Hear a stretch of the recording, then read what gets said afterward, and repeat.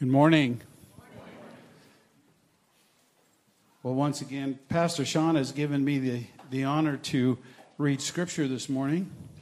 We'll be reading a passage from Matthew 16, verses 13 through 19. You're invited to read along with me. I'll be reading out of the LSB, the Legacy Standard Version. Now, when Jesus came into the district of Caesarea Philippi, he was asking his disciples, saying, "Who do people say that the Son of Man is?" And they said, "Some say John the Baptist, others Elijah, but still others Jeremiah or one of the prophets." He said to them, "But who do you say that I am?" And Simon Peter answered and said, "You are the Christ, the Son of the living God." And Jesus answered and said to him, "Blessed are you, Simon Bar-Jonah, because flesh and blood did not reveal this to you, but my Father who is in heaven. And I also say to you that you are Peter, and upon this rock I will build my church, and the gates of Hades will not overpower it. I will give you the keys to the kingdom of heaven, and whatever you bind on earth shall have been bound in heaven, and whatever you loose on earth shall have been loosed in heaven." This is, again, the infallible and fully inspired word of Almighty God.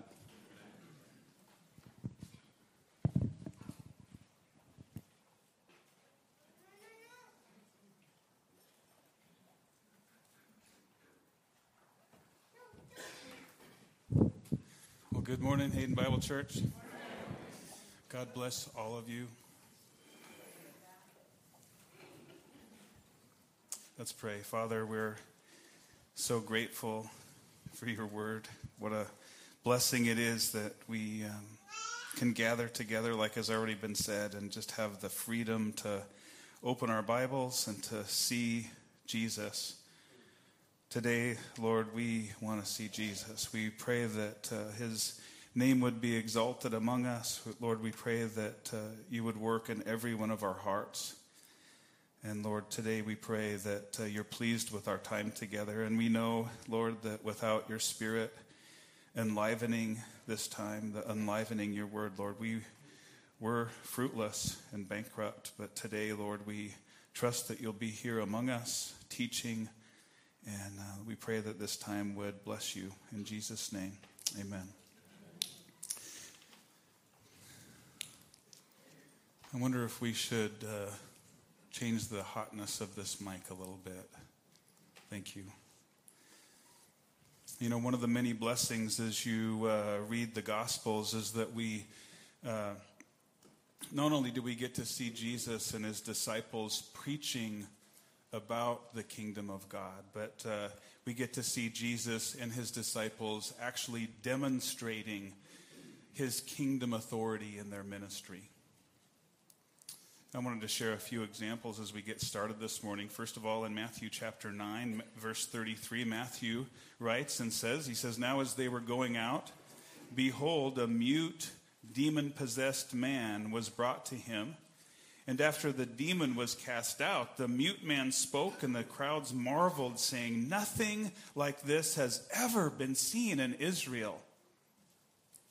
Again, from chapter 8 and verse 16, Matthew writes and says, "Now when evening came, they brought to him many who were demon-possessed, and he cast out the spirits with a word and healed all who were ill in order to fulfill what was spoken through Isaiah the prophet." Jesus, it turns out, has all authority in heaven and on earth. That's going to be a key relevant thing for us to remember this morning. Again, from Matthew 12, maybe one of the worst situations that you could be in. A guy was demon-possessed, and at the same time, he was both blind and he couldn't talk. That's a tough one for a general practitioner. But Jesus, he healed him. The demon was gone, and he could talk and he could see.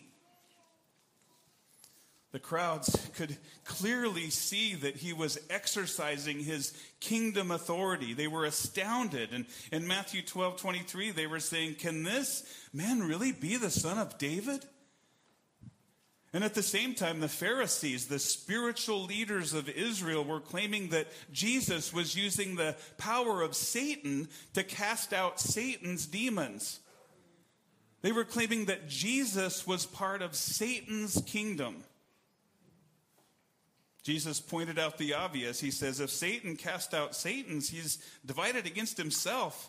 How will his kingdom stand? But we know what the text says, don't we? Jesus and later his disciples were casting out demons by the Spirit of God. In verse 28 of Matthew 12, Jesus says something you and I desperately need to understand this morning, and certainly as it relates to our main text today. He says to the Pharisees, if I cast out demons by the Spirit of God, then the kingdom of God has come upon you. And then he blows our minds. He says, how can anyone enter the strong man's house and carry off his property unless he first binds the strong man? And then he will plunder his house.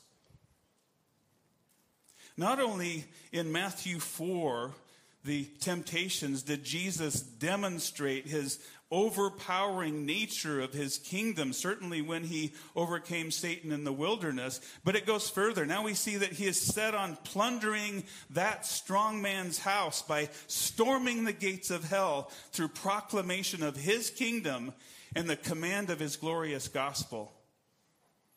And he says, he who is not with me is against me, and he who does not gather with me scatters. It turns out this morning that you and I are in the plundering business. We're gatherers of souls. Christ's kingdom will subdue and put an end to all other kingdoms, first and foremost Satan's. He demonstrated that clearly throughout his Gospels, as we've already seen. Listen, guys, the Son of Man, as John says, was manifested for this purpose, to destroy the works of the devil. And you and I have the privilege of having a front row seat to see him plunder Satan's house as we wield the sword of his word on this planet. I want you to be encouraged this morning that Jesus Christ's kingdom is the victorious kingdom. Let's go to our passage in Matthew 16.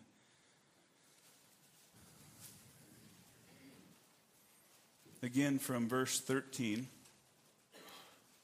Now when Jesus came into the district of Caesarea Philippi, he was asking his disciples, saying, who do people say that the Son of Man is? You know, if by chance you happen to travel to northeastern Israel, kind of north and east of the Sea of Galilee, as you might be able to see on the screen, where the red dot is. About 5 miles southwest of the summit of Mount Hermon, the highest point in the nation of Israel, by the way, you'd run across a place of really great evil. A place kind of carved out of the rocks of a mountainside, a historic place of massive religious idolatry. It's called the sanctuary of the false god Pan. To the Greeks of the 3rd century BC, this area was a really attractive place of natural beauty, beautiful panoramas of the snow-capped mountains above. Maybe go back one to that's Mount Hermon with snow still on it, by the way. Beautiful panoramas of the snow-capped mountains above and the upper Jordan Valley below. You can see it all. And if you're familiar with the geography, this is the area called the Golan Heights, and a really productive mountain farming area. All kinds of crops are grown there. Grapes for great wine, peanuts, grains for bread, olives and cherries and avocados. It's really a productive area of highland farming in Israel. The 3rd century BC Greeks were really attracted to this area, especially for all its natural resource abundance. But as idolaters, the Greeks dedicated this area, and specifically a particular location, to the Greek god they named Pan. In their minds, Pan was a god of the forest, a helper of shepherds. In their lore, Pan was a god of the wild. As we look back over history, we can see that they worshipped Pan as a fertility god. And Pan, he was kind of worshipped as the original bad boy. In ancient art, he's portrayed as doing really evil acts. Inappropriate is an understatement. Pan, it turns out, is a god, a false god of the occult. And he's commonly portrayed in association with Satan and also the nymphs of Greek mythology. Pan held very high esteem in the hearts of the Greek idolaters. In a sense, Pan is still worshipped today here in America. Pantheism is rampant in our media. Any of you heard of Peter Pan? Isn't that ironic? Or a movie we've watched many times, Avatar, is the contemporary poster child for pantheism. In fact, the whole story takes place on a planet called Pandora. Pantheism teaches that all things are connected, and that God is really nature, and that all souls are interconnected with God. Souls are one with nature. So in a loose sense, people and nature together are God in pantheism. Also, whenever somebody talks, and you hear it all the time nowadays, I just ask the universe for help. Somebody that prays out into the universe, hoping that it will ordain something. During that type of prayer, Pan is being worshipped and pantheism is being observed.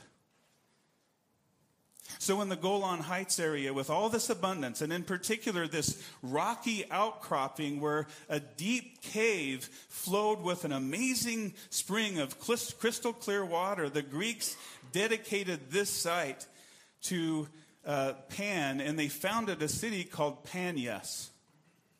The ruins you can see on the screen, I think in the next slide, show the ruins of the sanctuary of Pan. Over the centuries, other shrines were added and other temples were built here, clear up to the time of the Romans of Jesus' day. In this next completed image of the sanctuary of Pan, we can see a temple of the Greek god Zeus, the court of Nemesis, the Greek god of retribution. We can see temples to sacred goats and dancing goats, the court of Pan and his nymphs. And also, interestingly enough, Herod the Great even built a temple to worship the original Roman Caesar Augustus, because he was kind of more of a politician than he was a leader of God's people. And the beliefs of the worshipers were that these fertility gods would intermittently manifest themselves in various seasons, and then in other various seasons they'd retreat into the underworld. Retreat into Hades for a time. This cave you can see before an earthquake rerouted the water was the source of the spring I mentioned, and it was thought actually to be the gate of the entrance into Hades. Literally the entrance to the gate of hell. After the death of Herod the Great in 4 BC, his son Herod Philip was in charge of the same area. And in honor of Rome and himself, he called this place the name in our passage this morning, Caesarea Philippi. This place was a big deal. We were standing in this place a couple of weeks ago. In Jesus' day, this place was a place of intimidating evil, overwhelming satanic influence. Jesus brought his disciples here in our passage to make a point this morning. We have places like this in our culture too, don't we? Maybe they're not shrines to false gods, but they are really intimidating places. Places your knees would knock together if someone asked you to you personally, if somebody asked you to speak the name of Christ. Places where you'd swallow really hard before you'd open your mouth. Wondering if you're making a mistake even bringing this up. Places like your college classroom where they really do worship Pan. And laugh at the name of Jesus Christ. And laugh at you when you open your mouth to say his name. Places like the Mormon Stake just down at the corner of Maple and Honeysuckle where they worship a false Jesus. Or maybe even a place like your home where your spouse or your kids have seen you fly off the handle so many times that you've tainted your witness, even though you claim to be a Christian. And you want so desperately for them to see the real Jesus and to love your great God. You want them to be saved, but you've messed it up. Just think for a second, guys. Where would you be the most reluctant to speak his name this morning? Possibly for Jesus' disciples, the least likely spot that they could or even would want to step out by faith and proclaim the overwhelming, victorious kingdom of Christ is in Caesarea Philippi.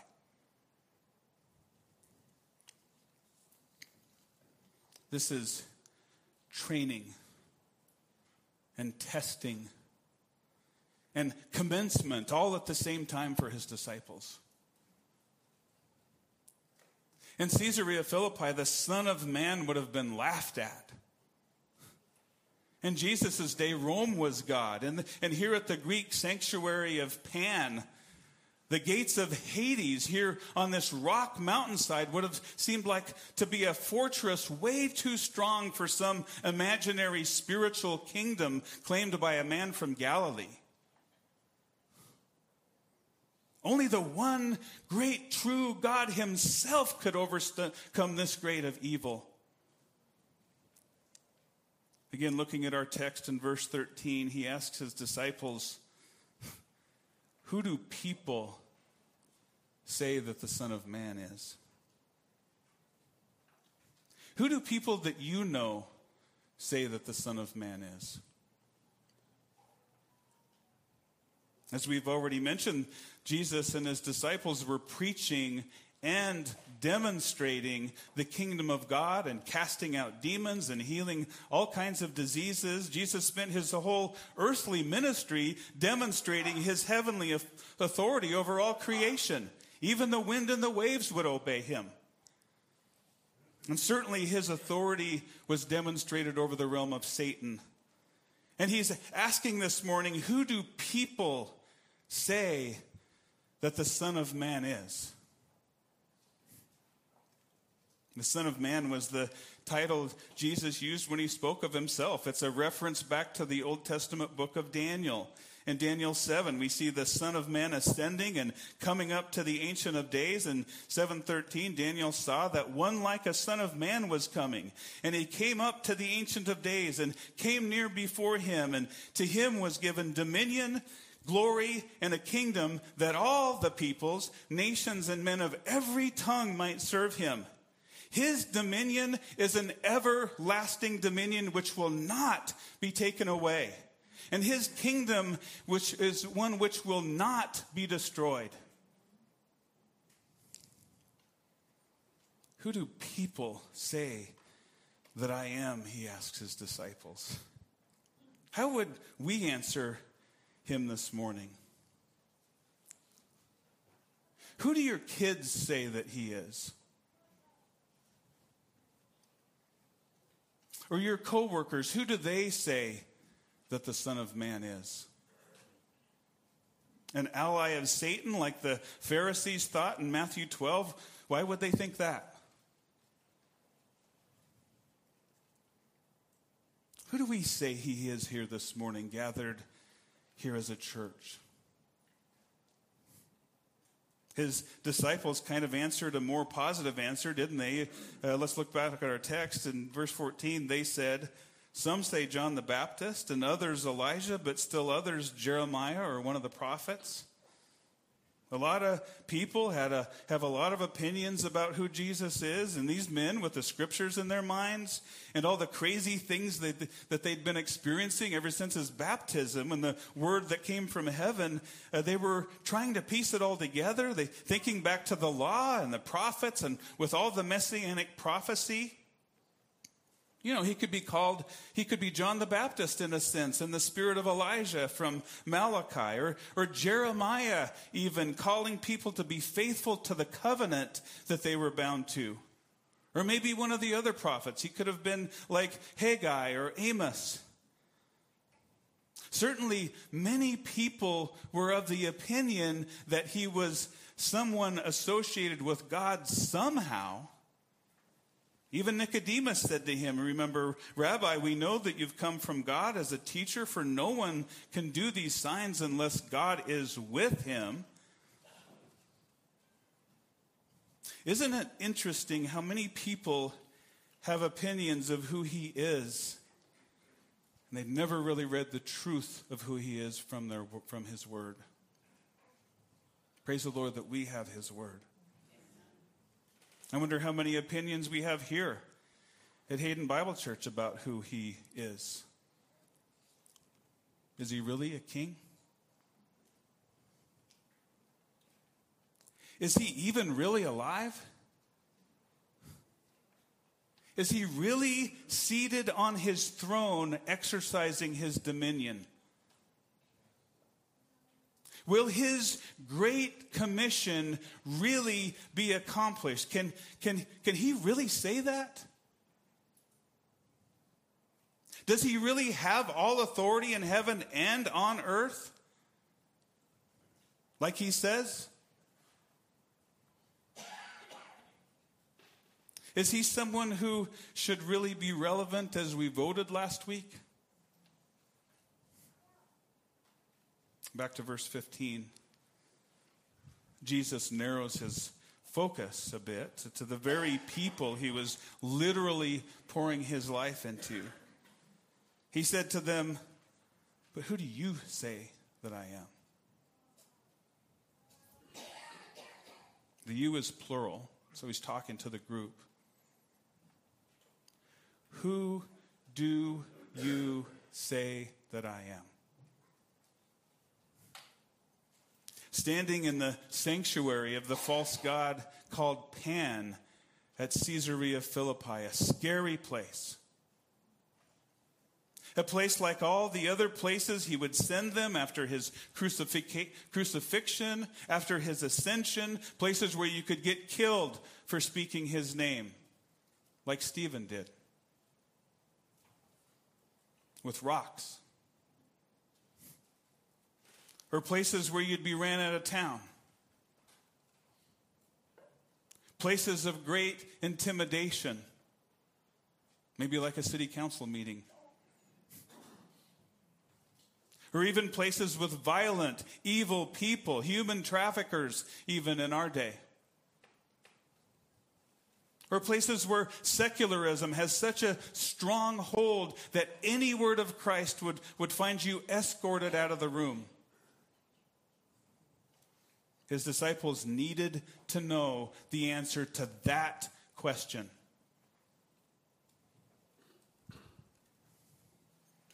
They needed to know the answer to that question before they could be useful to him in his kingdom.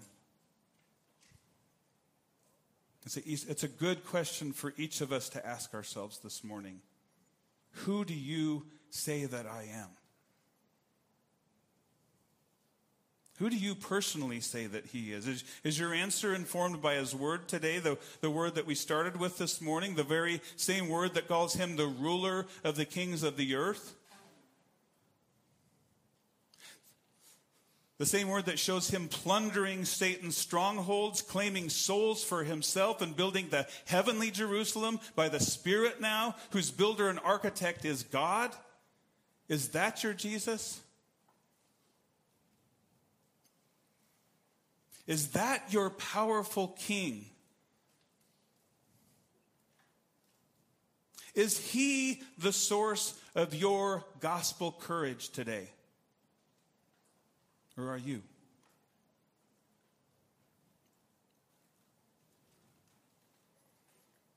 Is he even lifted up so high in your heart this morning that even the complete loss of your personal reputation in this community because of your association with his great name and with his redeemed people wouldn't deter you from persevering in the expansion of his kingdom? Would you personally risk your reputation for Jesus Christ? In Mark 8:35, the king himself, he says, whoever wishes to save his life will lose it. Whoever loses his life for my sake and the gospel's will save it. I love Jesus' words to the church in Philadelphia. He says, he who overcomes, I will make him a pillar in the sanctuary of my God, and he will never go out from it anymore. And I will write on him the name of my God and the name of the city of my God, the new Jerusalem, which comes down out of heaven from my God, and my new name. Praise the Lord. Who do you say that he is this morning? He's a dilemma to some people. He's the representative of a bunch of abrasive right-wingers to other people. He's a dry theological topic to heady Pharisaical disciples to others. Some people even think of him as their little helper. Who do you say that I am? He asks them. Back to our text, verse 16. Peter answers his king on behalf of all the disciples standing there. He says this. Let this sink in. He says, you are the Christ, the Son of the living God. Here they stand at Caesarea Philippi. Caesarea Philippi, the sanctuary of the Greek god Pan, with nymphs, the gates of hell, a place where pagan worship of false dead gods abounded, a place where centuries of evil were perpetrated as evil men bowed to satanic dead idols like Baal and Pan and Zeus and Nemesis and even Caesar Augustus. Jesus is the Christ, the Son of the living God, blessed King forever. Amen? He's God's unique son. He's the prophesied owner of the throne of David. And he brings forgiveness of sins through his cross and his resurrection, and his kingdom, guys, will have no end. In fact, the Apostle John agreed with Peter's conclusion. In fact, he wrote his whole gospel so that you may believe that Jesus is the Christ, the Son of God, and that believing you may have life in his name. The apostles got it here. Peter had the right understanding of who was standing in front of him. It was the living God. Thinking back to King David himself, as a young man, he even faced death when he stood in the face of Goliath, didn't he? Certain death. But as a foreshadow of our great king, David cried out, who is this uncircumcised Philistine that he should reproach the battle lines of the living God? There is one true living God, and Jesus Christ is Son of that triune God, one in essence with Father and Spirit. He's our victorious king who conquered certain death even greater than Goliath, even greater than Pan, even greater than Caesar Augustus. And he's called his people to plunder Satan's house with spiritual weapons of courageous warfare today. Back to verse 17. Jesus answered and said to Peter, "Blessed are you, Simon Bar-Jonah, because flesh and blood did not reveal this to you, but my Father who is in heaven." The knowledge of Christ isn't something that can be deduced in some worldly philosophical way. Flesh and blood, or even Simon Peter's own dad, Simon Bar-Jonah, can't even make him see it. The only way for anyone to see the king or his kingdom is by a supernatural work from the Father above. Amen? This is spiritual. This is a ministry of the Spirit. The Father, through the Spirit, is who reveals the Son. The Spirit brings new birth, so now we can see. Blessed are those, including Peter, including you, including every one of us who see the Christ, the Son of the living God. Blessed are we to see him.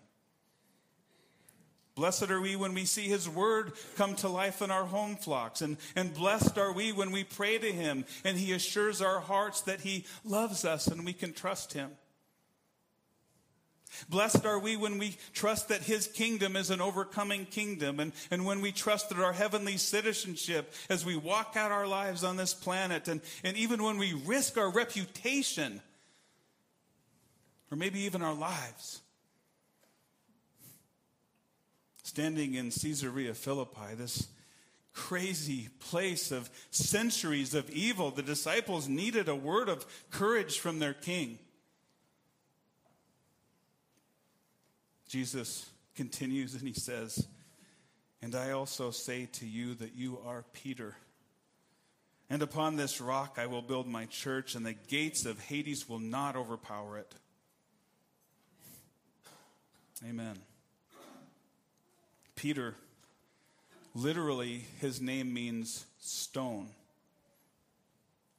Kind of like one of those 5 stones that David picked out of the brook in the valley of Elah. You can see that valley on the screen, by the way.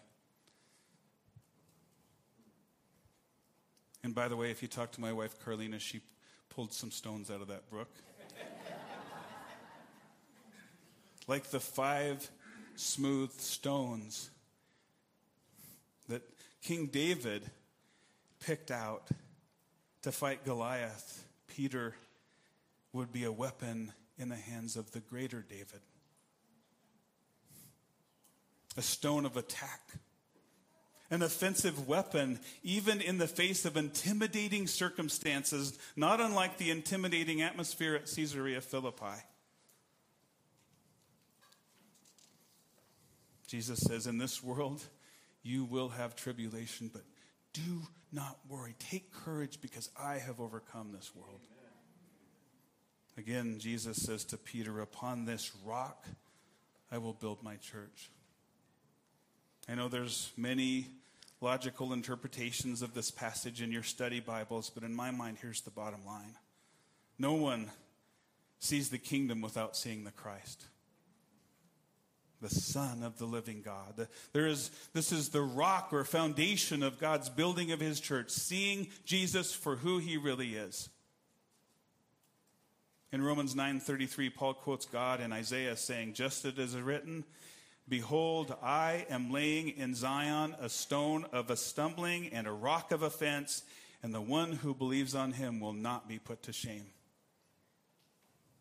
The one who believes, like Peter, that Jesus is the Christ, the Son of the living God, on this rock, on this foundation, and aligned to this chief cornerstone, on this revelation and this new birth from above, Christ is building his church. And the gates of hell will not prevail against it. The strong man's house will not overcome it. It can't prevent it. Christ, our King, will win the spoil for which he died. He will have his inheritance like David before him. He will rescue his bride. You and I are living proof this morning of this truth. The apostles were living proof at Pentecost that the kingdom of Christ will overcome all other kingdoms like it did with Rome. It will eventually overcome and subdue every other kingdom, just like Daniel prophesied it would. It will happen. Jesus says, I will build my church. He does it from his majestic throne above. The realm of hell is currently being looted as you and I are bringing disciples into the kingdom. We are literally plundering Satan's house. Standing here today at Caesarea Philippi, as intimidating as that might seem, yet empowered by the one whose eyes are like a flame of fire, who was dead, yet behold, lives forever and ever, the same one who holds the keys of death and Hades, not Satan, Jesus the Christ, the Son of living God. The darkness and the intimidation of Caesarea Philippi runs and hides in the face of this king. This morning, the dark, intimidating place where you're afraid to mention his name runs and hides. Your king literally holds the keys of death and Hades. Your king. He's in charge. He has all authority. Do not fear. Tell everybody. Cry aloud. Risk your reputation. Tell them that the king has come and that the Spirit and the bride say come, and let the one who hears that message say come, and let the one who is thirsty come. As the Revelation says, let the one who wishes receive the water of life without cost. Because Christ is building his church and the gates of hell will not overpower it. What Jesus was saying to his disciples was an admonition to storm the gates of hell. Again, he says to Peter, looking forward beyond the victory of the cross and to his ascension to the throne, he says, I will give you the keys of the kingdom of heaven, and whatever you bind on earth shall have been bound in heaven, and whatever you loose on earth shall have been loosed in heaven. You're carrying out heaven's will. The apostles of Jesus Christ, and by extension, us, as we proclaim their message that they handed down through the Holy Scriptures, in a sense, you and I this morning have the keys to the kingdom of heaven as well, as we wield the sword of the Word of God in this place. You might remember later in Matthew, just before the Olivet Discourse in Matthew 23, Jesus is proclaiming woe after woe on the corrupt, covenant-breaking leadership of Israel who lead their people astray. The same passage where he tells them that their house is being left to them desolate. In verse 13 of that chapter, he says to them, but woe to you, scribes and Pharisees, hypocrites, because you shut off the kingdom of heaven from people. For you do not enter in yourselves, nor do you allow those who are entering to go in. But now the apostles, the Jews born of the Spirit, have the keys, and by extension from them, they've been handed down to us now, and we have the authority to proclaim forgiveness of sins through the blood of Christ. We have the authority to say, if you repent and trust in the blood of Christ's cross, you will be saved. Your sins will be forgiven. We have authority in Christ. So that as you and I this morning, as we leave this place and go on the offensive and we gird up our loins in a sense by faith and take his Spirit-empowered word into the dark places of our community, even the gates of hell cannot prevail against his kingdom. He will build his church. We don't have anything to fear. His kingdom will never be destroyed. There's no chance that he will lose. He will always reign from his throne. His kingdom will crush every other kingdom. His kingdom will stand forever. He is king forevermore. Amen. Like his disciples standing at Caesarea Philippi, you and I must be convinced that Jesus Christ is victor. Where else would we get our courage? In ourselves? Are we the Holy Spirit? Souls are the spoil of this victory. Our great God, Jesus Christ, the ruler of the kings of the earth, currently has all authority. Today, the foundation of this great end times temple has been laid, and Jesus Christ himself is the cornerstone. And as you and I, as we win souls, starting in our own homes for our great King, let's make sure that we're building on that foundation with fidelity to the real gospel of his kingdom. That's the only way of salvation. When our work is revealed with fire, we'll know the souls we won will stand the test because the quality of our work will be revealed. Be true to the real gospel of Jesus Christ. Amen. On our recent trip to Israel, I was so struck by Caesarea Philippi. It's so seemingly insignificant in Scripture. A place name. It's mentioned for a reason. This place that Jesus brought his disciples kind of stands up as an example, at least to me, of the craziness and the evil that we're all a bit bewildered by in our times. The only difference is that the monuments and the places of worship and the temples today have different names. LGBTQ+, secular humanism, New Age, woke, cult after cult that started over the years. All in some ways the religion of our culture, all being propagated and drilled into our minds by the news and drilled into our minds by entertainment and drilled through our social media. We're in a battle. Your king is on the throne and he has all authority today. All of this stuff seems normal to us now. We need to have our minds renewed by his word. By the way, just as a side note, at Caesarea Philippi, the government built the temple. And it was built as a place to worship the government's leader among other fake gods. This is really intimidating. And in the right context, even so that you might even be tempted to run the other way instead of standing for Christ. The cost, guys, is overwhelming.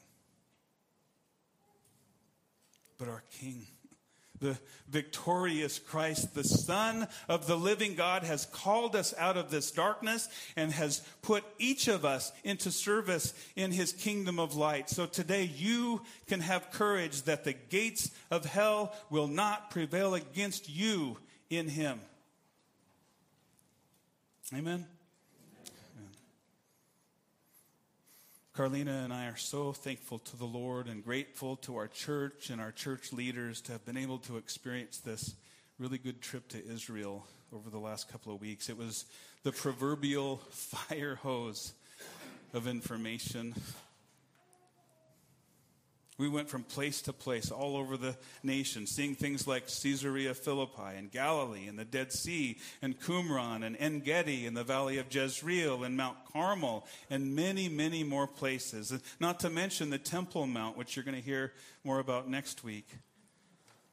I don't think there was a wasted moment on this trip. We had such a wonderful leader from Rocky Mountain Bible Mission, Peter Wietendorf, and his lovely wife, Lori, both so passionate about God and the history of the land. And we had another blessing in our tour guide from Pilgrim Tours, Susie, so knowledgeable and a really fast walker, by the way. Yeah. Okay, we go. And we got to spend every day with 30 other lovers of Jesus who were all blessed like us to stand in places where our Lord's ministry started. And we really pray today that the Lord would bear fruit in us through the things that we've learned. as he plunders this strong man's house for his glory. All right, let's pray. Father, we're so grateful for your blessings from above. We stand this morning asking that you would use your word in places like Caesarea Philippi, Lord, to help us have courage to speak the name of Jesus Christ. Lord, it's a guarantee. You've taught us, Lord, that it's a guarantee that you are the overwhelming conqueror. You have all authority. And in you, Lord, we know that we've been called to go out and proclaim your great name. Your kingdom and salvation